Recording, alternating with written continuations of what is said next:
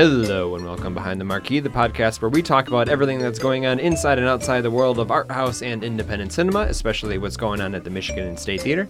My name is Nick Alderink. I'm the programming and media coordinator at the Michigan State Theater, and we are recording in the downtown Ann Arbor District Library. I got two guests with me. Please tell us who you are and what you do. Hey, my name is Nadim Persicosha Mass, and I am one of the general managers of the State Theater. Hi, my name is Mackenzie Peacock, and I'm the conference manager of the Art House Convergence. Thank you both for being back here. We are going to be talking today about this little film that's opening at the State this Thursday. Yeah. Called Captain Marvel. Not the typical fare that you see at the State, usually, or at the State of Michigan, but an important film nonetheless. First, I want to hear your expectations for not expectations, but are you excited for this movie? I'm really excited for this movie. I'm very excited for this movie. Yeah. I'm tentatively excited for this movie, only because I know so little about the filmmakers. I haven't seen any of their past work. So for people who are listening at home, what is some of the previous work done by the people who made Captain Marvel? Yes. So the writer-directors Anna Boden and Ryan Fleck, they also wrote and directed It's Kind of a Funny Story, which came out in 2010, and Mississippi Grind. I like both those movies. Yes. Mississippi Grind starred Ryan Reynolds and Ben Mendelsohn. And they also did a movie called Half Nelson. Nadine, you're familiar with Half Nelson? Only because this was like one of Ryan Gosling's breakout movies, right? That was one of his first times where he was really taken seriously as a dramatic actor. Half Nelson's a great movie. He got a lot of award buzz and quite a few nominations, I think, for that film. Yeah, I mean, it came out when I was younger. So I think I checked it out from Netflix on DVD. Right, but in the mail. It's just weird that these people are now being tapped to lead a gigantic comic book movie, but I guess it's not that weird. No, it's a trend that has become pretty popular, especially with Disney, and with and Marvel. You know, they picked up Ryan Coogler, who did Black Panther. Ryan Johnson did Star Wars. Ava DuVernay did A Wrinkle in Time. Patty Jenkins did not Marvel or DC, but Patty Jenkins did Wonder Woman previously. Yeah, and I'm pretty sure Marvel just tapped Chloe Zhao, who made The Writer last year. What? She's making The Eternals, which is a work I'm not familiar with. Oh. I'm not either. But Tyler would know.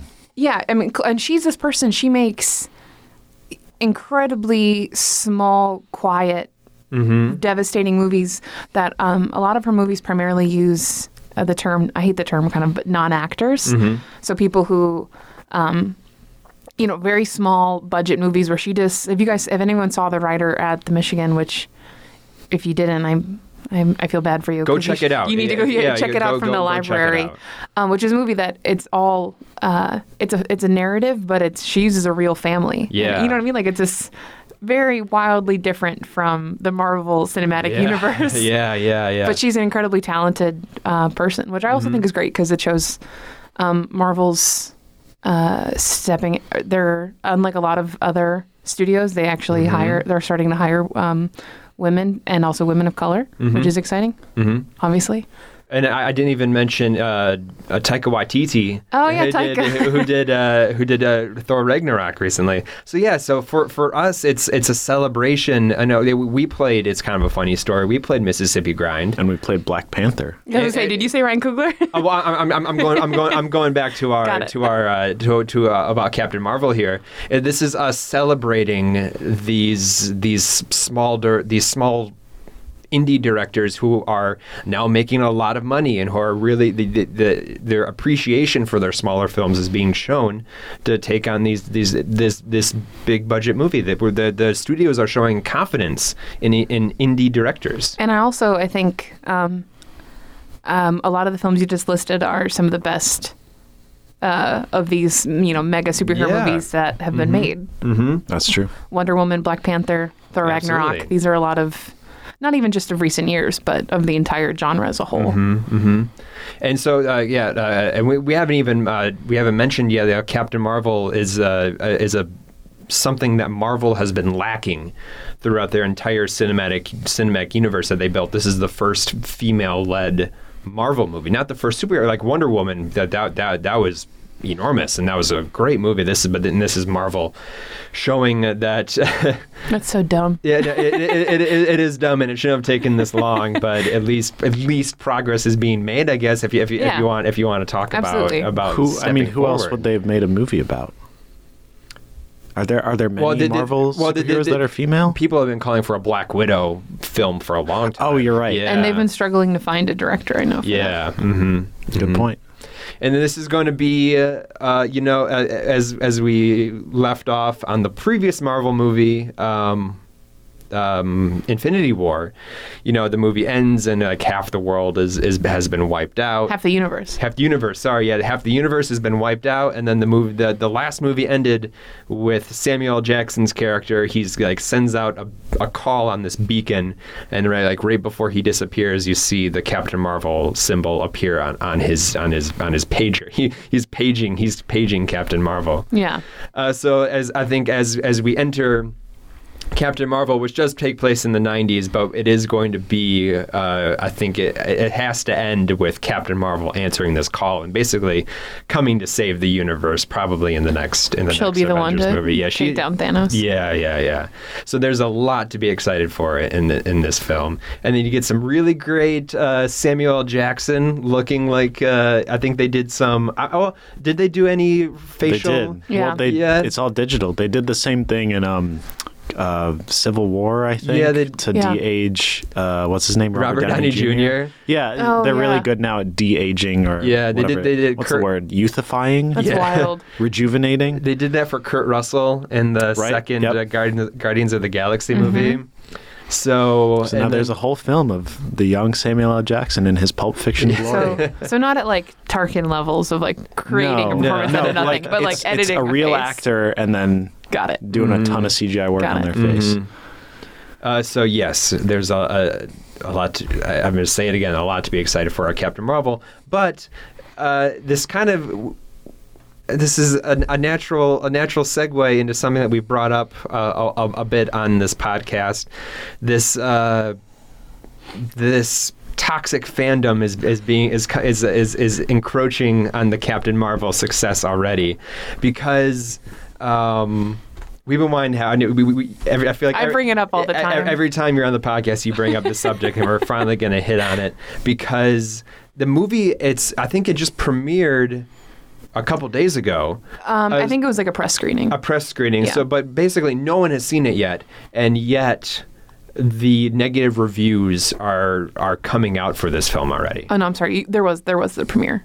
Yeah. Like 2 nights ago. But for the past couple weeks though, these just ghost reviews have been showing up on this movie for something that like I said, no one has seen it yet, and it's already getting bad reviews, which is impossible. Yeah, on Rotten Tomatoes and IMDb. Yeah, so it's, fans are just, I don't even know why exactly they're mad, just because she's a woman? Yeah, I think that's the general consensus. That seems to be the general theme of the past few years. The movie's only being made for like PC reasons. Yeah.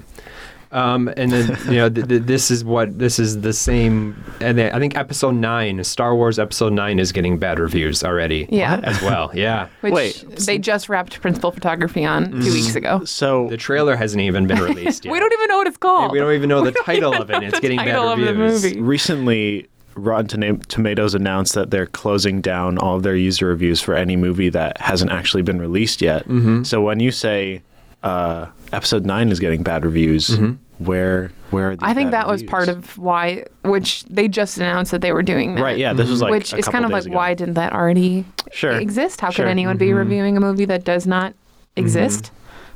These fans are the type, like beloved properties like Star Wars, like Marvel now. The fandom gets to such an extreme that fans take ownership over the properties now. It's like, this is no longer your movie. This is my movie. This movie means so much to me, and you can't change that.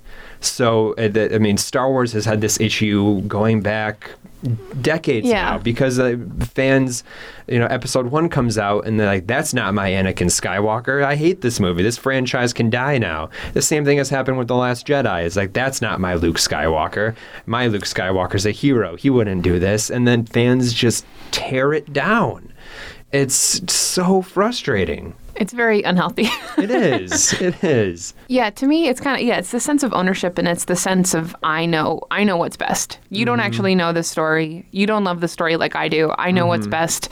It's really controlling and kind of scary to me, actually, in a way. Yeah. I think it comes down to, and we've talked about this before, it comes down to fan expectations. Yeah. Because when fans see a movie, or, when someone sees a movie, and it has such a big cultural meaning, something like the first Star Wars, or really any of the Star Wars movies at this point, it has such a cultural zeitgeist that people tie into. And then when the artists decide, for whatever reason, especially a good reason, to go against that zeitgeist, people... Go ahead, Mackenzie. Well, I was just going to say, we keep saying people, and I don't know if that's totally fair. I think this is not people. I think it's white men from teenage to mid-30s. To me, in my experience online, that has been the primary... Sure. It is... That's a good point, yes. Yeah. A lot of the anger around Star Wars is specifically... especially with Force Awakens and Last Jedi, yeah, sure, they're angry about, that's not my Luke. But all of the conversations around Rey being a Mary Sue, I hate that term so much. That term's been around for years and years. I'm pretty sure it came from the fan fiction community, which is a community I've been a part of for a very long time, and I'm still an active member in. But anyways, Mary Sue is this term that's used to describe a character that have bland characters that don't have that they're not strong, that kind of, they're characters that let the environment control them. It's usually how I see it. Yeah, and so someone with Rey, they're like, she's this nothing character who now you suddenly made her the greatest Force user ever. This is dumb. This makes no sense. She came from nowhere. She's just this dumb girl junk trader. She can't use the Force like Kylo Ren can use the Force. So people get angry about it, and there's no reckoning with the fact that literally every Star Wars trilogy has started with a Force user in the desert who is discovered to have immense abilities beyond their peers and beyond their other Force users even. And that's just not even acknowledged. It's a fact. Rey's a dumb character. Rey makes no sense. People are, you only hired John Boyega for PC reasons. They don't actually want to engage with the text at all, or be excited about the fact that more people are being seen in the Star Wars universe, because that's also really, I'm sorry, I can ramble on this for a really long time, but also makes no sense that it's this world. It's this entire universe of non-human characters. Yeah. And yet every character in the Star Wars universe is a white humanoid. And then they're like, this is crazy. You can't, a black stormtrooper? It's like, what? It's literally a universe. Well, coming back to your earlier point, aliens. All of those original movies and most Hollywood movies in the 80s and 90s were almost exclusively about white people. Yeah. So but what about Lando? It's like, exactly. That's the token character to appease, one character. Whatever. But that's a whole other point. But what I was trying to say earlier is that people, or should I say, white men in that time, they saw all these white people running around having amazing adventures, and it was very easy for them to claim ownership of that because the stories being told were very traditional stories, very monomythical stories that didn't really challenge any sort of social change. They're very much good versus evil, not like down with capitalism or anything like that. Yeah, Star Wars is like it's like the archetypical story, right? Like every single story. The hero's journey. The hero's journey. It is the hero's journey in a film. And so it's very easy to identify with that kind of story. And because the story is about white people and mostly about white men, it's very easy for white men to claim ownership of that. And now, with the changing tide of social justice and actual representation. Everything that's happened in the past decade with more representation in popular culture, people who were once very protective of this very not bland story, but this very conservative story, now see that being challenged and are terrified. And I think I can speak for all three of us too. That I mean, we love Star Wars. I love Star Wars. I love the original trilogy. This is not hating, loving The Last Jedi, and what they've done with taking a left turn at every point in that movie and defying your expectations and challenging the story doesn't mean. I mean, Rian Johnson loves Star Wars. He loves the Star Wars trilogy. Yeah. This is not a. And that's exactly. And it was so genius for Star Wars to pick him out. Like going back to what we were saying, because these films are picking out people from indie films, but they're also picking out fans of the movies. Yeah. Like Rian Johnson, we'll talk about how he is. If he wasn't making these movies, he would be at the conventions. Same that's what Mark Hamill has always said too. If I wasn't in this movie, I'd be at the conventions. And then same with like Taika Waititi. Yeah. Them pulling him. He's a comic book nerd. Of course, he's gonna make an excellent comic book movie. It's like these indie filmmakers. They're fans of the product, and they're not just picking out, like I don't even want to like. I'm not going to try to. I think the reason. Are you saying Michael Bay is not a huge Transformers fan? Is that what you're trying to say? That is what I am saying. That is what I'm saying. I was trying to find the right director to call out here, and that is exactly my point. Michael Bay was not watching the Transformers cartoon. He was not the one sitting on his couch Saturday mornings. Yeah. I don't think at least I don't know Michael Bay, guys, but I don't think he wasn't the type that was sitting up at Saturday mornings watching the Transformers cartoons in the 80s, and I think that shows in his product. Well, let's not libel Michael Bay before we've done our research. I also don't dislike Michael Bay. That's true. No, Michael Bay's great. I don't dislike Michael Bay. But I think either. that the reason that these creators are working in the Star Wars trilogy is the same reason that we like Star Wars, but my point is it might not be the reason that these gatekeepers like Star Wars. Mm-hmm. A lot of the comments I've seen about The Last Jedi were about Luke's character and how it went against what they thought was the setup of the original trilogy's ending. And a lot of people read Luke in that trilogy as a badass master Jedi who's ready to conquer the universe. And I feel like that's sort of projecting maybe their own fear of inadequacy of masculinity onto absolutely. Luke. And I know the reason I like Star Wars is not because of the badass sword fights, although they are very badass at times, but it's the sense of wonder and the sense of creativity on display. Mm-hmm. Yeah. And really the shock of seeing the work of so many talented artists. Absolutely. Mm-hmm. And I feel like so many people who are writing negative reviews of Episode 9 are not as worried about that and are maybe more worried about the fact that their monomyth is collapsing. Yeah. Mm-hmm. And that... Or it can be challenged even. Yeah, or that exactly. That it's even being challenged at all. That Luke is a human person. Yeah, and not a cool badass with a green lightsaber. Mm-hmm. He dresses in black. Yeah. Backflips. God. Mm-hmm. Yeah, and then it's just the sense of viciousness that you see in these trolls kind of... That's what kind of freaks me out. Like the fact that Kelly Marie Tran, who who plays Rose in the new in The Last Jedi and will in the unnamed Episode 9. She as an Asian woman was so people were like, you have no place in this universe, you have no place in this fandom. She was chased off all social media platforms. She was getting death threats. She's since deleted every trace of her own, all of her profiles online. Mm-hmm. Daisy Ridley had to do the same thing. Yeah. Daisy Ridley deleted all of her social media because anytime she posted anything, it was just trolls, hundreds of trolls just posting vicious personal attacks. And I'm like, that's... Mm-hmm. It's mind-blowing to me. Mm-hmm. Yeah, it's an exciting time in blockbuster mega pictures right now, but it's also an extremely frustrating time. It's like we're definitely have like two steps forward, one step back. But yeah, that still means progress. So, Sure. so, Yeah, absolutely. So that, I mean, that's the story of American culture yeah, forever. yeah, Just yeah. conservatives being dragged kicking and screaming into the future for the past 200 years. Yeah, and like I keep seeing photos pop up of people taking photos with their daughters in Captain Marvel outfits, like standing in front of the cardboard standee at their movie theater.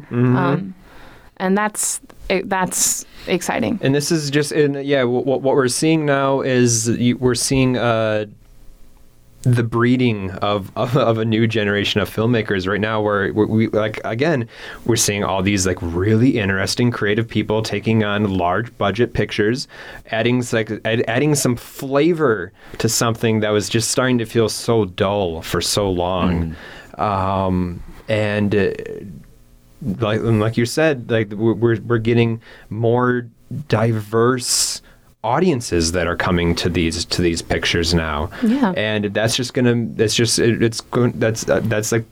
the next generation that's coming up. A more diverse generation. Yeah, exactly. And then we're finally seeing it at the Oscars now as well. We just got off the Oscars.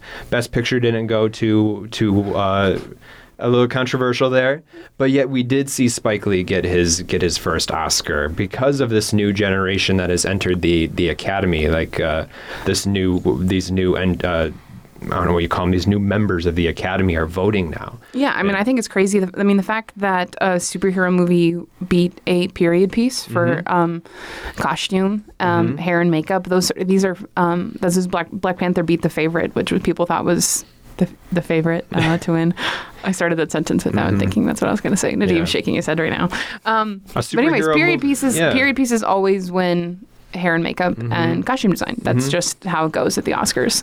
And to me, something like Black Panther that created an entire universe, obviously Wakanda is not a real place. So they created the look and the feel of it. And the fact that work was acknowledged and awarded over a beautiful costume dress from period piece movie, which is awesome, still great work. But that was a nice moment for me during those Oscars. Yeah, a superhero movie won best animated feature. Yeah, and a superhero movie with a diverse main character, a diverse cast. Anyone can wear the mask. Yeah, exactly. 2 episodes in a row. So what we're getting at here at the end of this conversation, I think here, is that superhero movies are good, guys. You should sometimes.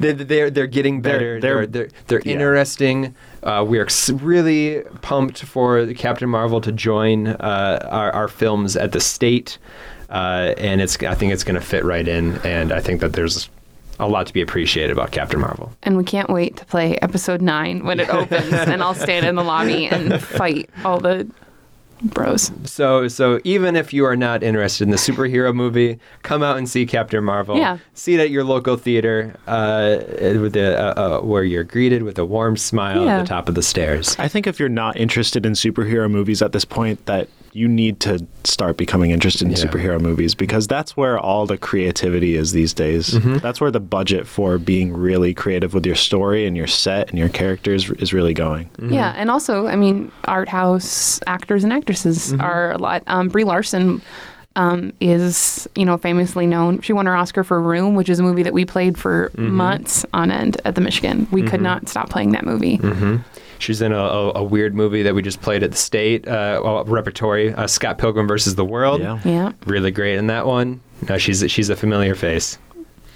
So before we wrap up this conversation, we're going to get to what we talk about at the end of every episode, our movie magic moments of the week. And this is where we talk about something we've seen recently that we can recommend to you. And as we say, reminded us why we love movies and television. So who wants to get it started here? I can start. Nadim. I saw a movie on Netflix recently, which came out last year, I think. It's called Shirkers. Have you two seen Shirkers? this? Yeah, we played that Cinetopia, right? No, I really wanted to. That was my favorite. That was in my top 2 favorite movies of Sundance 2018. Sure. So a year and a month ago. I'm late to the party here. No, but it's because I walked out of that movie, and I think we've talked about it on the show before. Oh, yeah? I turned to our programming manager and was like, we need to book this movie right now for Cinetopia. Yeah. And they didn't get back to us for a long time, and then they were like, Netflix bought it. Yeah. Which was kind of great because then, I mean, a lot of people saw it, and it's on my homepage all the time. I love that movie. Yeah, it's an incredible movie. I've heard so much about it before, and I only just got around to watching it, but I wasn't prepared for how amazingly well done the whole story was. You both saw it, right? I haven't seen it. Oh, you haven't? Oh, man. Because I want to talk about a moment from the movie that really struck me, but I don't want to spoil it if you haven't seen it. Yeah, you should definitely go in as blind as possible. Yeah, absolutely. Like, don't look it up before you watch it, because I think the power of the movie is seeing just how much was accomplished and how talented these people are. It's such a cool movie. Yeah, it's.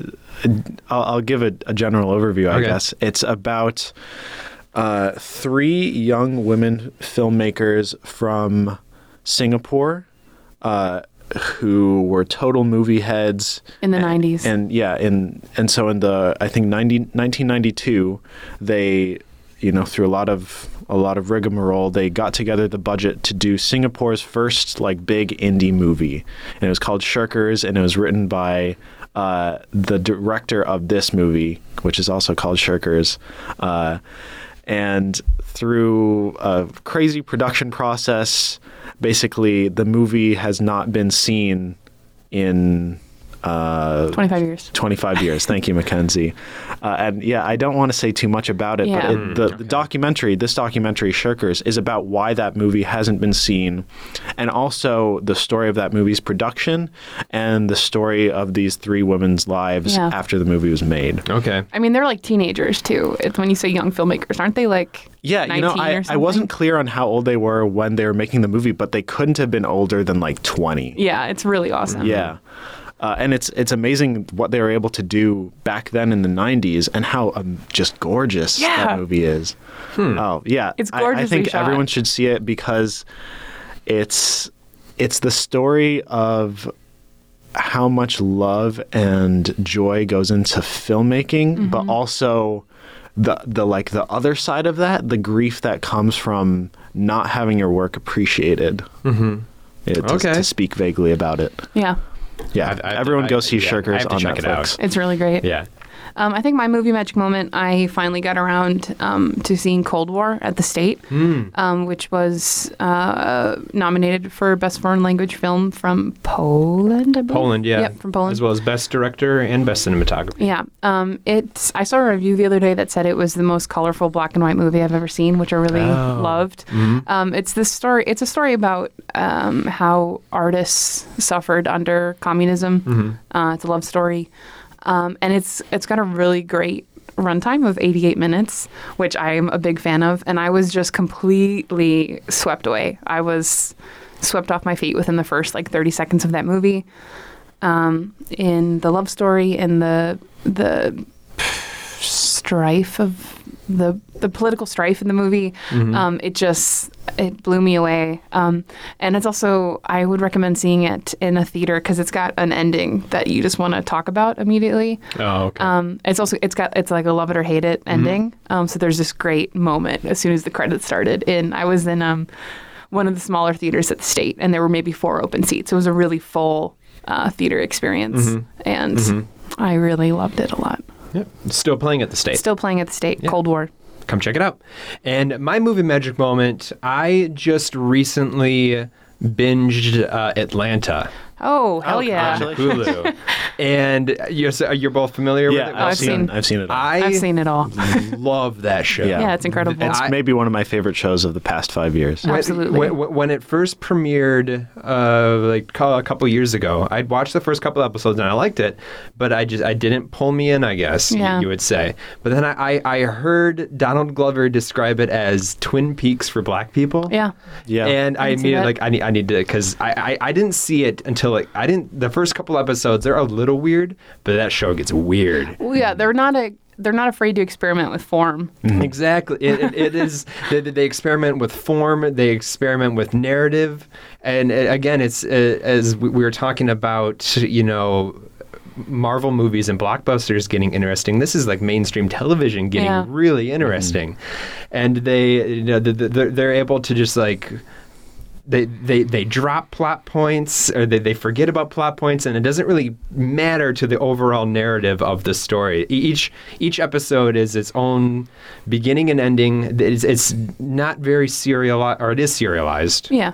And Loosely. Loosely. And you know, there might be a character where there might be an episode where Donald Glover is the main character, but there's a few episodes where he's not even in. Yeah. No. It's just they're able to find this weird gothic world. I think it is. Gothic is a good word for it. And they play with it in so many brilliant ways. You can't. It's such a difficult show to pin down. That's what I was going to say. You think that you understand what the show is, and then the next episode will be completely different. It's so funny at award shows, they never know, because it gets nominated every year for, writing and directing and best. And they always, I think a lot of times at the Emmys and the Golden Globes, it gets put under best comedy. Mm-hmm. And it's really not. There's a lot of humor. There's a lot of humor in the show, but there's a lot of tragedy in the show too. Yeah, absolutely. It's kind of hard to define. So it's always funny to see being like best comedy. Yeah. Is it Brooklyn Nine-Nine or Atlanta? These are very different shows. It's the same argument. Like they tried to pin Get Out as a comedy. Yeah, and Get Out had humorous moments, but that was not a comedy. Very much not a comedy. It was the show is very much in that vein. Yeah, I think that's its biggest strength, that it defies any sort of classification. Yeah, and it's unafraid to just do its own thing. Mm-hmm. And for any superhero fans, Zazie Beetz, the actress who plays Donald's girlfriend in the show, why can't I think? Van? Val. Val. No, Van. You're right, Van. Vanessa, Van, who plays Van in Atlanta, is in all the Deadpool, or she was in the Deadpool too. There you go. And then Brian Tyree Henson, he was in Spider-Verse. Yep. And then Donald Glover was in Homecoming. Yep, Spider-Man Homecoming. Spider-Man Homecoming. As a nod to him originally, there was that push to get him to play Miles Morales in the live-action Spider-Man. Miles Morales was inspired by Donald Glover. Oh, there we go. Yeah. Mm-hmm. Donald for Spider-Man. Yep. Atlanta, check it out. It's a really good show. That's what I have to say. Thank you for listening. We're going to be back in your feed in a couple weeks. Thank you both for being back on the podcast. Of course. Thank you to the Ann Arbor District Library for letting us take over their space. Check out their website, aadl.org. The downtown library is closed at the moment, but check out their other branches. They were nice enough to let us in, even though there's construction going on downstairs. And I think it'll be open next week. So March 8th. March 8th? Oh, so, cool. Yeah. Within a week. Yeah, within a week. Yeah. Thank you to them. Email the podcast, btmpod@gmail.com, and check out all our social media pages. Like I said, we're going to be back in your feed in a couple weeks. Thank you for joining us behind the marquee.